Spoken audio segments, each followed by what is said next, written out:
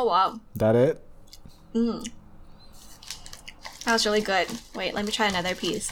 It's super crunchy. Not in like a hard crunchy, but almost like in a crispy way.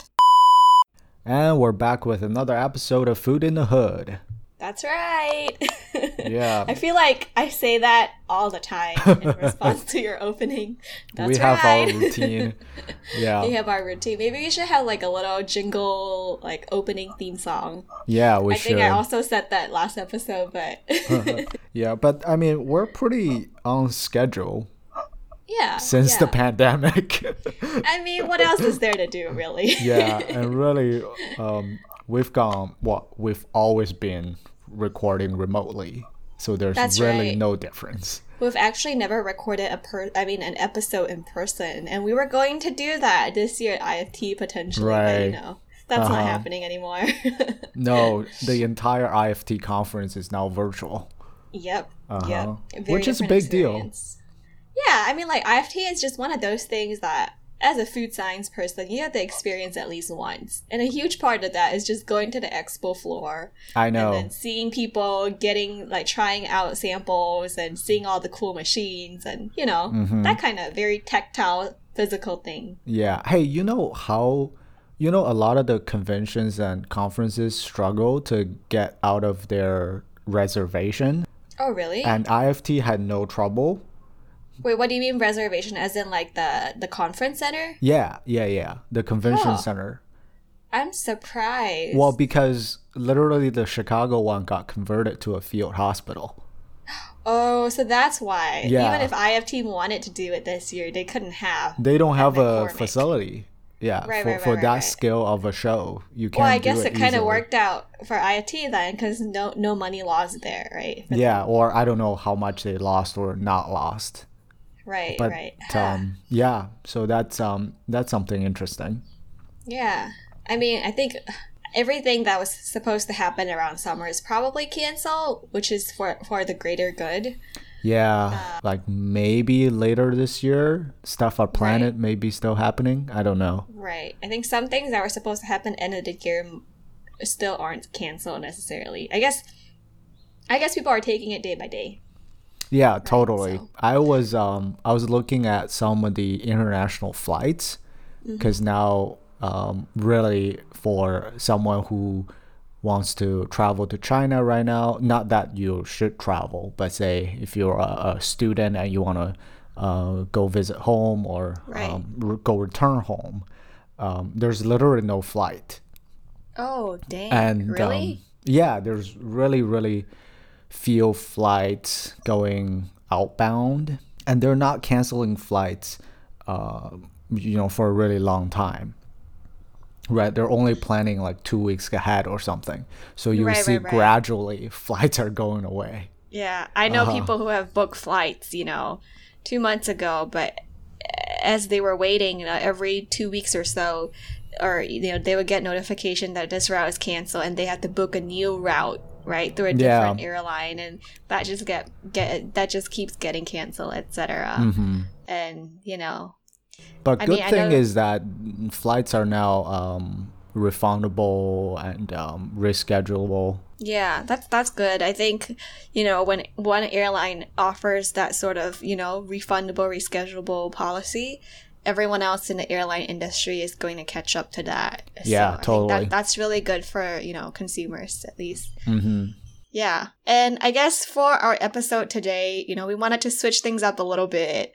Ben and I have been recording almost every week or every 2 weeks, I would say. And I think we went through almost every topic that we had listed out on our Excel sheet. Yeah, very close to being done. We have one monster topic. Which monster topic? Oh, I think I know. Is it GMO? Yes, it's GMO. We haven't touched that. Like, we wouldn't even touch it. We would stick two meters away because that's such a controversial God. topic. And it's so much to unpack. But we thought, we'll change things up a little bit this episode and do a little thing, where we would share food news and food related articles that we found interesting online. We'll share them with one another and discuss those and gauge Yeah. one another's response and kind of build off of that. Yes. Sort of what's been happening recently in the news for maybe the past few weeks, and then our thoughts on it as well. Yep. And we have a twist here, which is that both of us have found some news articles that are interesting, and we picked some pieces for each other. So supposedly my news, Amanda may have seen it in the past, or may have heard about it, but the chances that this is something that I want to introduce to her so that I can hear her first reactions on it. Right. And vice versa to me. We'll go back and forth and, just talk about some of those just talk about food science or even food industry related news, and share them with you as well. Yep, totally. So, yep. Do you want to go and start us off? Okay, so I am going to go to this one, which I think it's very interesting.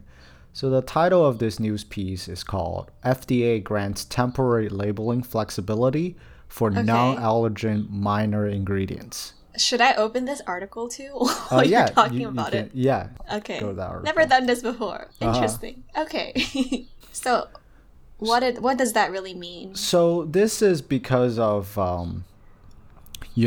it's pandemic related, right? Because of the recent situation with sourcing ingredients. The FDA, so Food and Drug Administration, is allowing temporary flexibility in food labeling requirements. So to, basically allowing minor changes in formulations to not reflect on the labels. So for example, if you've been using guar gum for your product. Guar is like a plant. It requires international trade to get that. You might switch up to a modified starch or to a lactose bean gum or something. So something else, right? So in this, there is no mandatory updating on the label required for this short period of time. But what you're saying is there's no labeling requirement for an ingredient change on the ingredient line? Or do you mean there's no needed allergen labeling? No, so the change needs to be non-allergenic. Oh, right. So it's like a minor ingredient change in the label that doesn't have to be right away reflected. Right. So if I switch from, if I switch from ingredient X to like peanut crumbles, well, obviously that is an allergen and I can't, rely on this ruling. But you're saying if it's an ingredient that is not allergenic, I can temporarily change it without changing my label. Yes. Oh, right. Interesting. That should really offer suppliers some flexibility in their supply chain. Yeah, and I don't know. I was just gonna, because since you work for a large CPG company, you probably have a lot of labeling experts just working on the rules and stuff. Right, definitely. I'm sure with any big company, there's a regulatory department, and there's different people for different categories of products solely focused on, working around those, keeping up to date with regulatory changes and making sure that's implemented across our product space. But I think to some consumers, they might just be thinking, well, that's really easy to change something on an ingredient line, right? How hard is it to change it from guar gum to modified starch? Yeah. But I think, when you're making stuff on such a large scale, everything takes more effort to do. So I can see how this would be a really, great help for companies in terms of allowing them to use alternative ingredients, because the supply chain is so disrupted right now, right? For some ingredients. Yeah, and something really interesting is that I think the rule states that you can't, so the change of the ingredient can't affect any voluntary nutrition content or health claims on the label. So you can't just like all of a sudden. I don't know if these applies to like non-GMO or some of the more like the vaguer claims that are not, you know, quote unquote regulated, right? So like if say you're using you know, one type of sugar cane sugar, right? So it's just regular cane sugar, but then because of all this COVID stuff, you might have to use sugar, you know, sucrose extracted from GMO sugar beets or something. I don't know if those will be reflected or if that will be allowed in this situation. Right. Yeah, I think there's definitely more complexity to this rule, which is why, you know, companies have people who like are solely focused on looking into these issues, especially, you know, with the intricacy that you just mentioned. Like, think about that, and think about the amount of products a company might have that this might apply to, right? If you use modified starch in, let's say you're a pancake manufacturer and you use modified starch in, you know, 10 of your products, then think about how much like of a headache that is trying to change that. Yeah, I know. So yeah, I think a lot of times a single ingredient is used across multiple product categories, and even within the same category or same brand across multiple SKUs. So it really is a very complex effort to, you know, change that. But that's a interesting regulatory update. I have to admit, I don't really follow regulatory updates. When I see like labeling FDA, I usually just skip across that article. Yeah. So I'm glad that you're able to break it down for us in a way that's very easily understandable. Yeah, so this I thought it would be interesting to share. Yeah, definitely. All right. Well, what do you have? I guess my next one is not so industry-wide. My next one is actually about butter. It's the last link on the doc. Okay. But so I think what's really interesting is there were researchers at Serafina Therapeutics, which is based in San Diego. So these researchers found that, you know, C15-0, which is a type of essential fatty acid, has been shown in studies to demonstrate, you know, broad health benefits. Now, before I even jump into that, what do I mean when I say C15? Essentially, that is a fatty acid with a backbone carbon chain that has 15 carbons. And the 0 just means that there are 0 double bonds. Oh, right? So is that right? It's a saturated fat. Yes, it's a saturated fat, yes. Interesting. And I think, you know, when we hear about saturated fat, people's general inclination is, oh, bad, heart attack. And there's also long cardiac chain. arrest. Yeah, exactly. So, and that's like the complete opposite of the norm. Right. And, you know, essentially what they found is this fatty acid, which is also known as pentadecanoic acid. It's found in milk, butter, fish, plants, etc. But the type of research that they did, and, you know, you might have an idea about how applicable this is when transferred to butter, but they look specifically at this fatty acid in an application where they tested it in human cell systems and try to mimic chronic inflammation, immune disorders, etc. And they showed that, you know, when mice, like experimental, you know, lab mice, when their diets included this fatty acid, it had very positive health effects for them.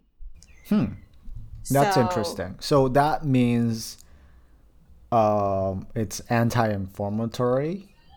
Well, potentially, right? Okay. But it's saturated. But it is saturated. That's interesting. And I think, you know, when I heard about this news, my initial reaction was, you know how in the past butter was kind of demonized, right? Back in the, I don't know, maybe 1970s or 80s or 1990s, where people were eating more margarine instead of butter, because butter had a lot of saturated fats, right? Mm-hmm.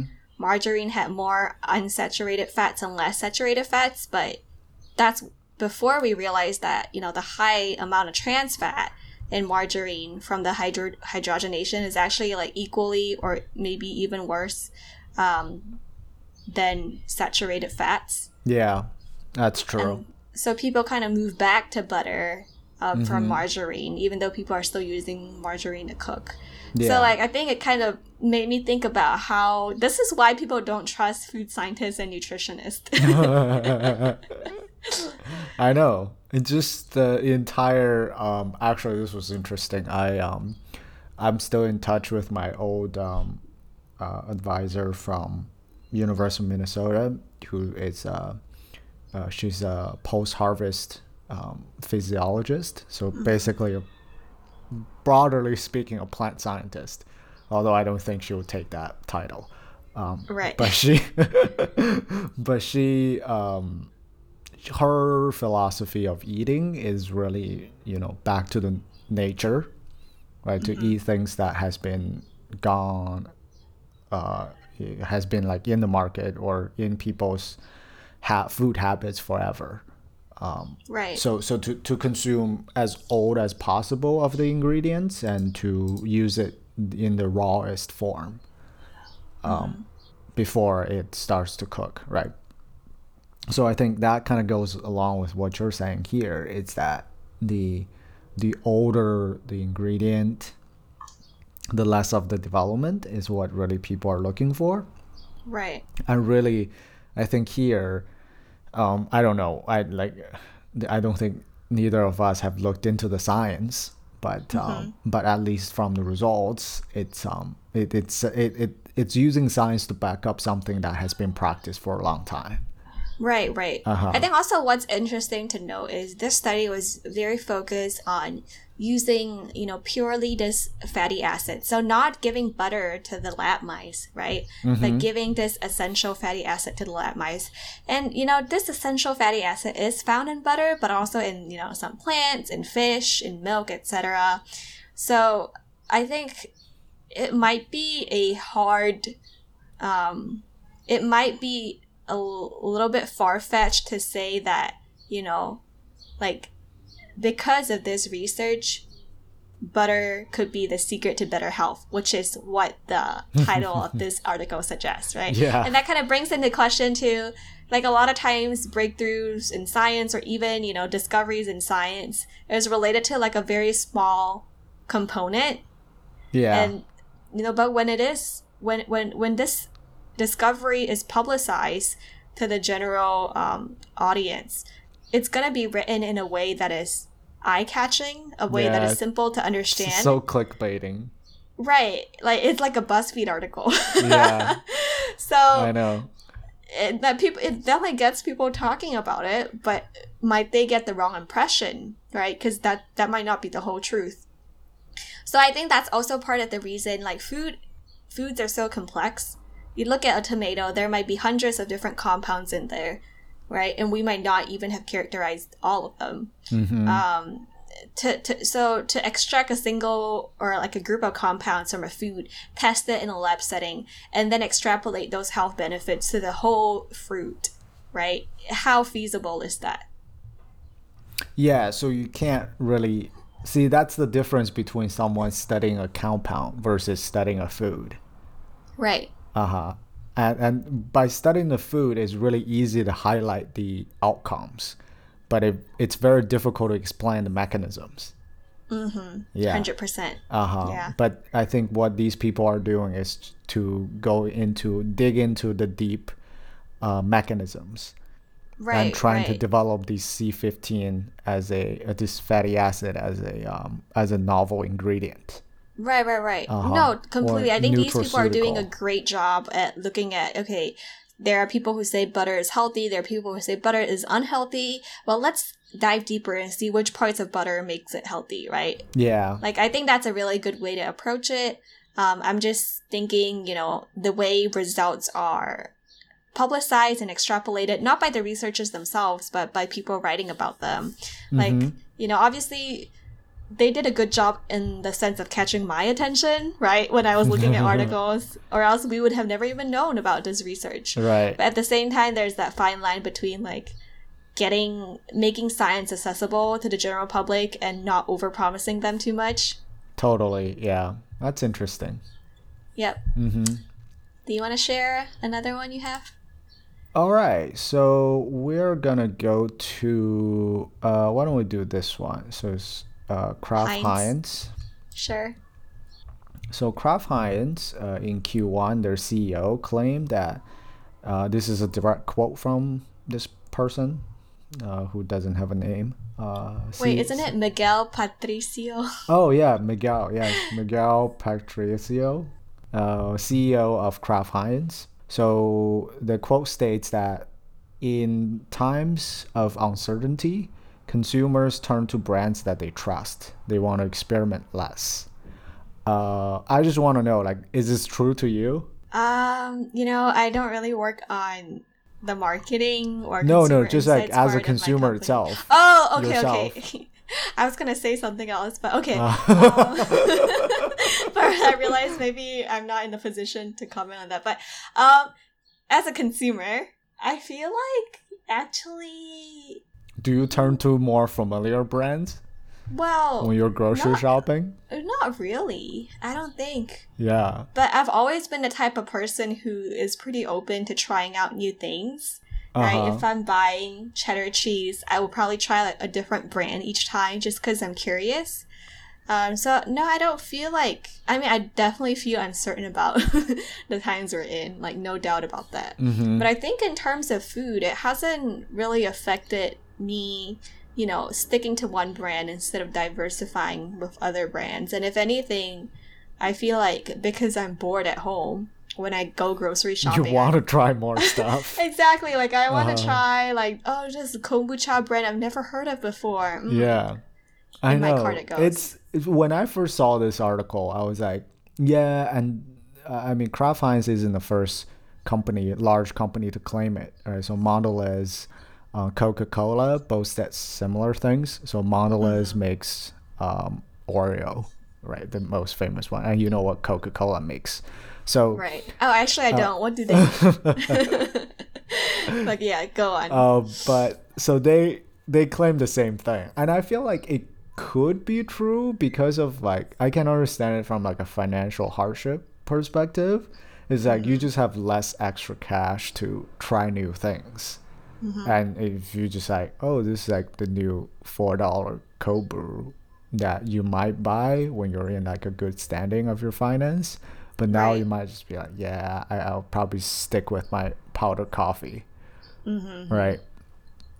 So that's something I thought, it could be it could be looking at from different ways, but really the interesting point also was.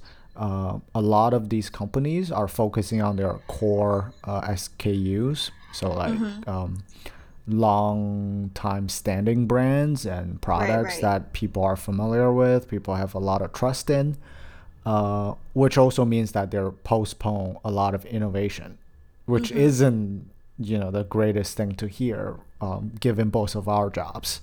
Definitely. Right. So that's something.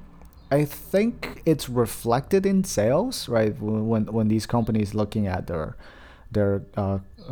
first quarter sales, when the pandemic first started, probably people are stocking up a lot of the brands that they're familiar with, and when you try things, you probably just buy one. But if you want to stock up, that's you true. buy a lot of something that you're gonna love. Yeah, or at least won't hate. Right.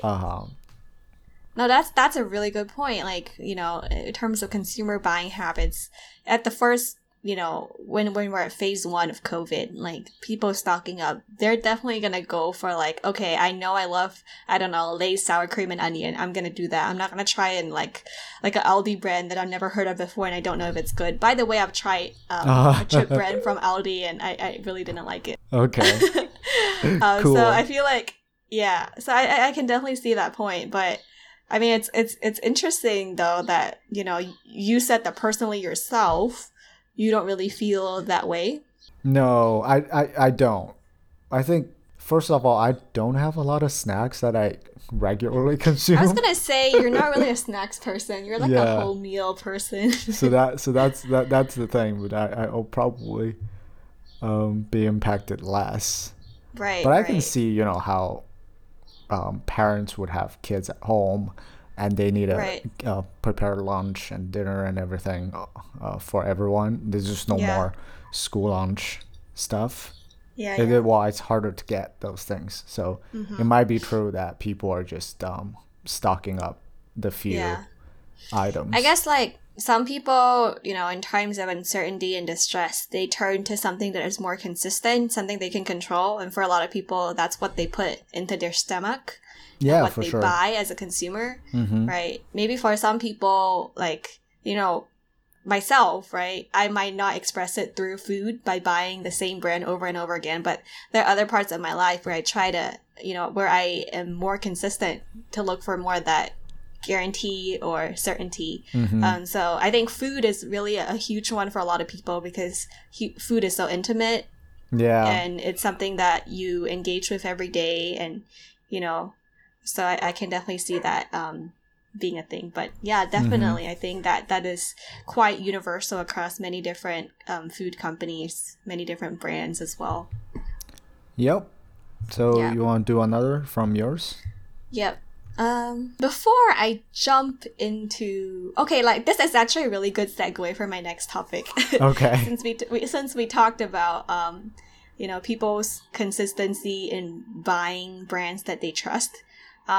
One thing that I want to talk about is, so I found this article about orange juice sales, and essentially consumers are looking for immunity boosts and buying more orange juice than before.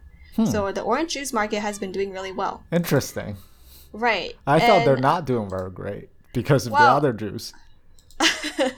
Wait, what do you mean because of the other juice? Like non-orange juices? Right. I think this was before pandemic, right? Because the juice category has been diversified a lot. And diversifying and also declining. Yeah, right. True. Yeah. So I guess, like, you know, when you talked about people sticking to what they like for that feeling of certainty, I think a lot of people think that orange juice, vitamin C, helps me fight a cold or flu. I'm drinking a lot of it. That's sort of the thought process, right? To capture onto that certainty. But, you know, like you said, the juice category, like, people definitely drink a lot more juice, let's say 20 years back than before. Yeah. In fact, there was a figure somewhere on here. And by the way, all the articles that I'm talking about are from Food Dive, and all the articles that Ben talked about that he brought out, they're from Food Navigator. So these are two popular news sites for getting information about the food industry, and we'll have links at our episode. What's that called? The show notes. Yeah, we'll put these links in there so you guys can go and see it for yourself.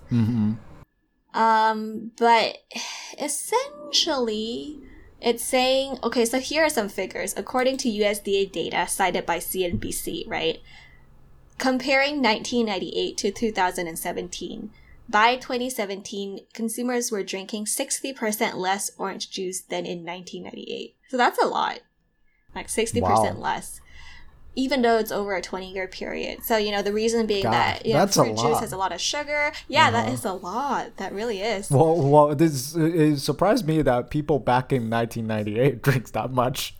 I know. Well, juice. I guess people think it's like, oh, healthy breakfast food item. But in recent years, especially, you know, these 2 decades, people have been linking like high sugar consumption to, you know, obesity, insulin regulation problems, etc. So it's not surprising that consumers, as they learn about these issues, have cut back on their consumption. Wow. But orange juice sales in US increased 46% from the year before. Jeez, that's a lot too. That's a lot. Yeah, That's a lot. people Are really- like downing it.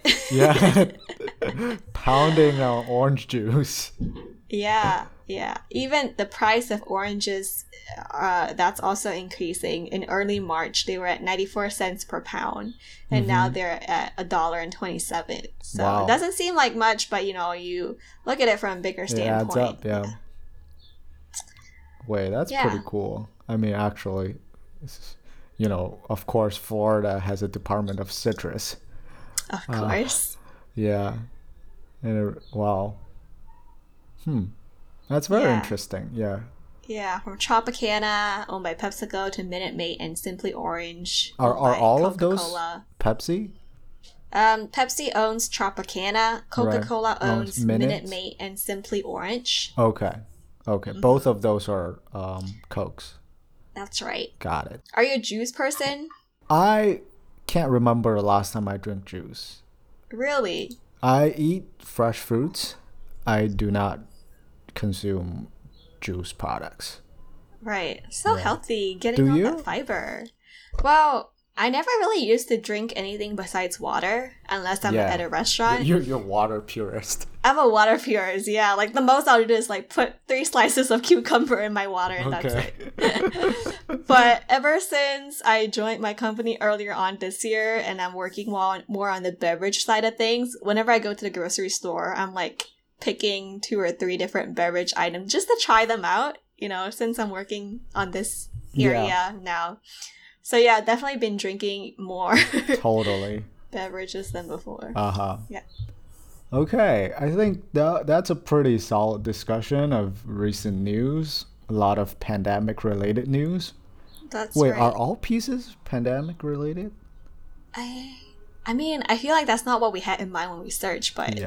Yeah, but That's kind of well, what the came butter out. one isn't. The butter one isn't really. Yeah, but the rest of them Yeah. are. You have a protein oat one. Did you want to talk about that? That's okay. I think Okay. we can get into your AMSR. Okay, sounds good. All right. So, at the end of each episode, we have a short segment where we talk about new food products we've tried. Did you have any you wanted to share, Ben? Yes, I can share about this one. It's a waffle. It's a waffle product from Rip Van. So this is, I think it's a Brooklyn company. Okay, It's like RIPVAN. Yeah, like RIPV. That sounds like a sneaker brand for some reason, or like a surfboard brand. Oh, I've seen those on airplanes. Yes, so they are on airplanes. I've never had it. I'm aware of the brand because of airplane rides, but I've never had one. Right. So the other day I was in the grocery store. I picked the minis. So they're smaller waffles. Right. It's very cinnamon driven. It's less sweet. It's a decent cookie size type of sweet that you can eat, which is actually pretty good. It's not crunchy. It's actually soft. And they are trying to compare or trying to target consumers who eat regular cookies, right? They want to convert those people onto these waffles because they are high in fiber, low in sugar, and the reason why they have good sweetness still involved, I read the label, and they have monk fruits. So they add some monk fruit extracts, yeah. So to keep up with the sweetness. Natural sweetener, right? The whole stevia monk fruit bandwagon. Yep. So that's what they're doing. It's a decent product. I don't know if I would ever buy it again, but it's actually not bad. I think Right. goes well with coffee. I think it's just called a Stroop waffle, right? The type of waffle it is. It's not like a waffle. No, that it's you not a make in waffle your pancake kitchen. waffle, right? It's a really thin, almost wafer thin waffle, but it's very chewy. Yes, exactly. So they're saying it's a European snack, and they are I don't know how European it is, but they're definitely a hybrid that trying to mimic and replace sugar Right. cookies. Yeah. I heard that the way you're supposed to eat them is, when you take it out of a package, you put it on top of like a steaming cup of tea or hot chocolate or something, and the steam from your beverage is supposed to kind of melt the Oh. sweetener layer in Yeah. between, so it gets like a lot more, so it's less sticky and more pliable. Got it. Yeah, Never but did yeah, great invention. Okay. I've only had it on a plane, but when I did, I really liked it. Got It's it. pretty good. Uh-huh. Yeah. All right. So what you got there? Okay, let me bring the packet. Give me 2 seconds again. Okie dokes, I'm back. Mm-hmm.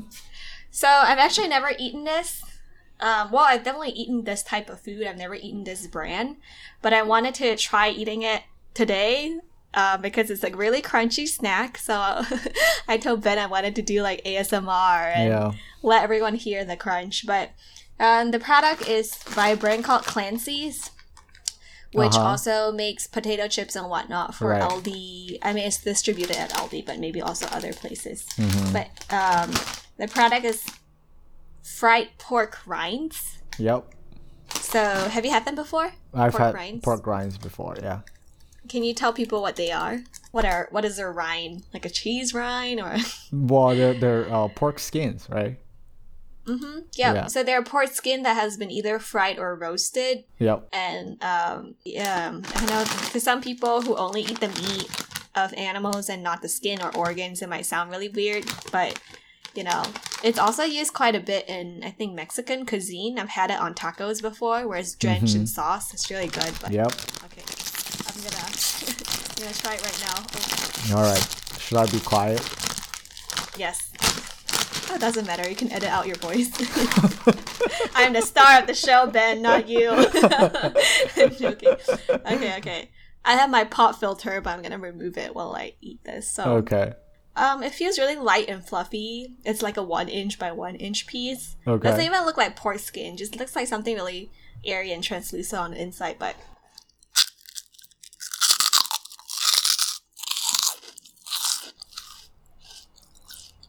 oh wow, That it? that was really good. Wait, let me try another piece. It's super crunchy, not in like a hard crunchy, but almost like in a crispy way. Mm-hmm. And I'm sure there's a lot of definition between crunchy and crispy in the sensory world, but I really don't know the difference. But let me eat another one. It's really good. Nice. Just the What right flavor amount of is salt. it? Just original? Or- This is just like original. Yeah. I think it's just salted, but you can definitely get spicy ones with this brand. yeah. And I chickened out because, Mexican spicy might be too spicy for me. Yeah. But yeah, pretty good. If anyone wants to try some pork skin, check this out. They have it at Aldi, 99 cents for a pretty big bag. So if you're on a budget, Yep. it's a good snack. Yeah, for a 3.25 ounce serving. Doesn't sound like a lot because this is like really lightweight. Right. Yum. All right. Okay. Well, we'll leave some time for you to continue to eat. Yes. But this has been the wrap of another episode. Right. I hope everybody liked these type of format that we're doing. We'll link the news sources in the description, and hope you enjoy our sort of raw reactions to these news. Right. Yeah. And if you're interested in hearing something similar, or if you have other suggestions for what you want to hear about, we're very open. Just shoot us an email at fihpodcast@gmail.com and we'll get back to you. Okay. Till next time. Till next time.